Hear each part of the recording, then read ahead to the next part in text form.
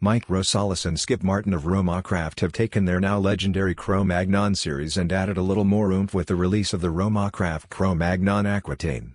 Firing on all cylinders, the Cro-Magnon Aquitaine delivers rich notes of smoked hickory, pepper, earth and sweet spice. Similar to the original Cro-Magnon, the Cro-Magnon Aquitaine features Nicaraguan filler tobaccos from Esteli and Candiga, as well as hardy Ligera leaves from Pueblo Nuevo near the Honduran border that are nestled inside of a Cameroon binder. This time around, however, an 8th or 9th priming Ecuadorian Habano Ligero wrapper leaf surrounds it all to deliver a full-bodied feast for the senses.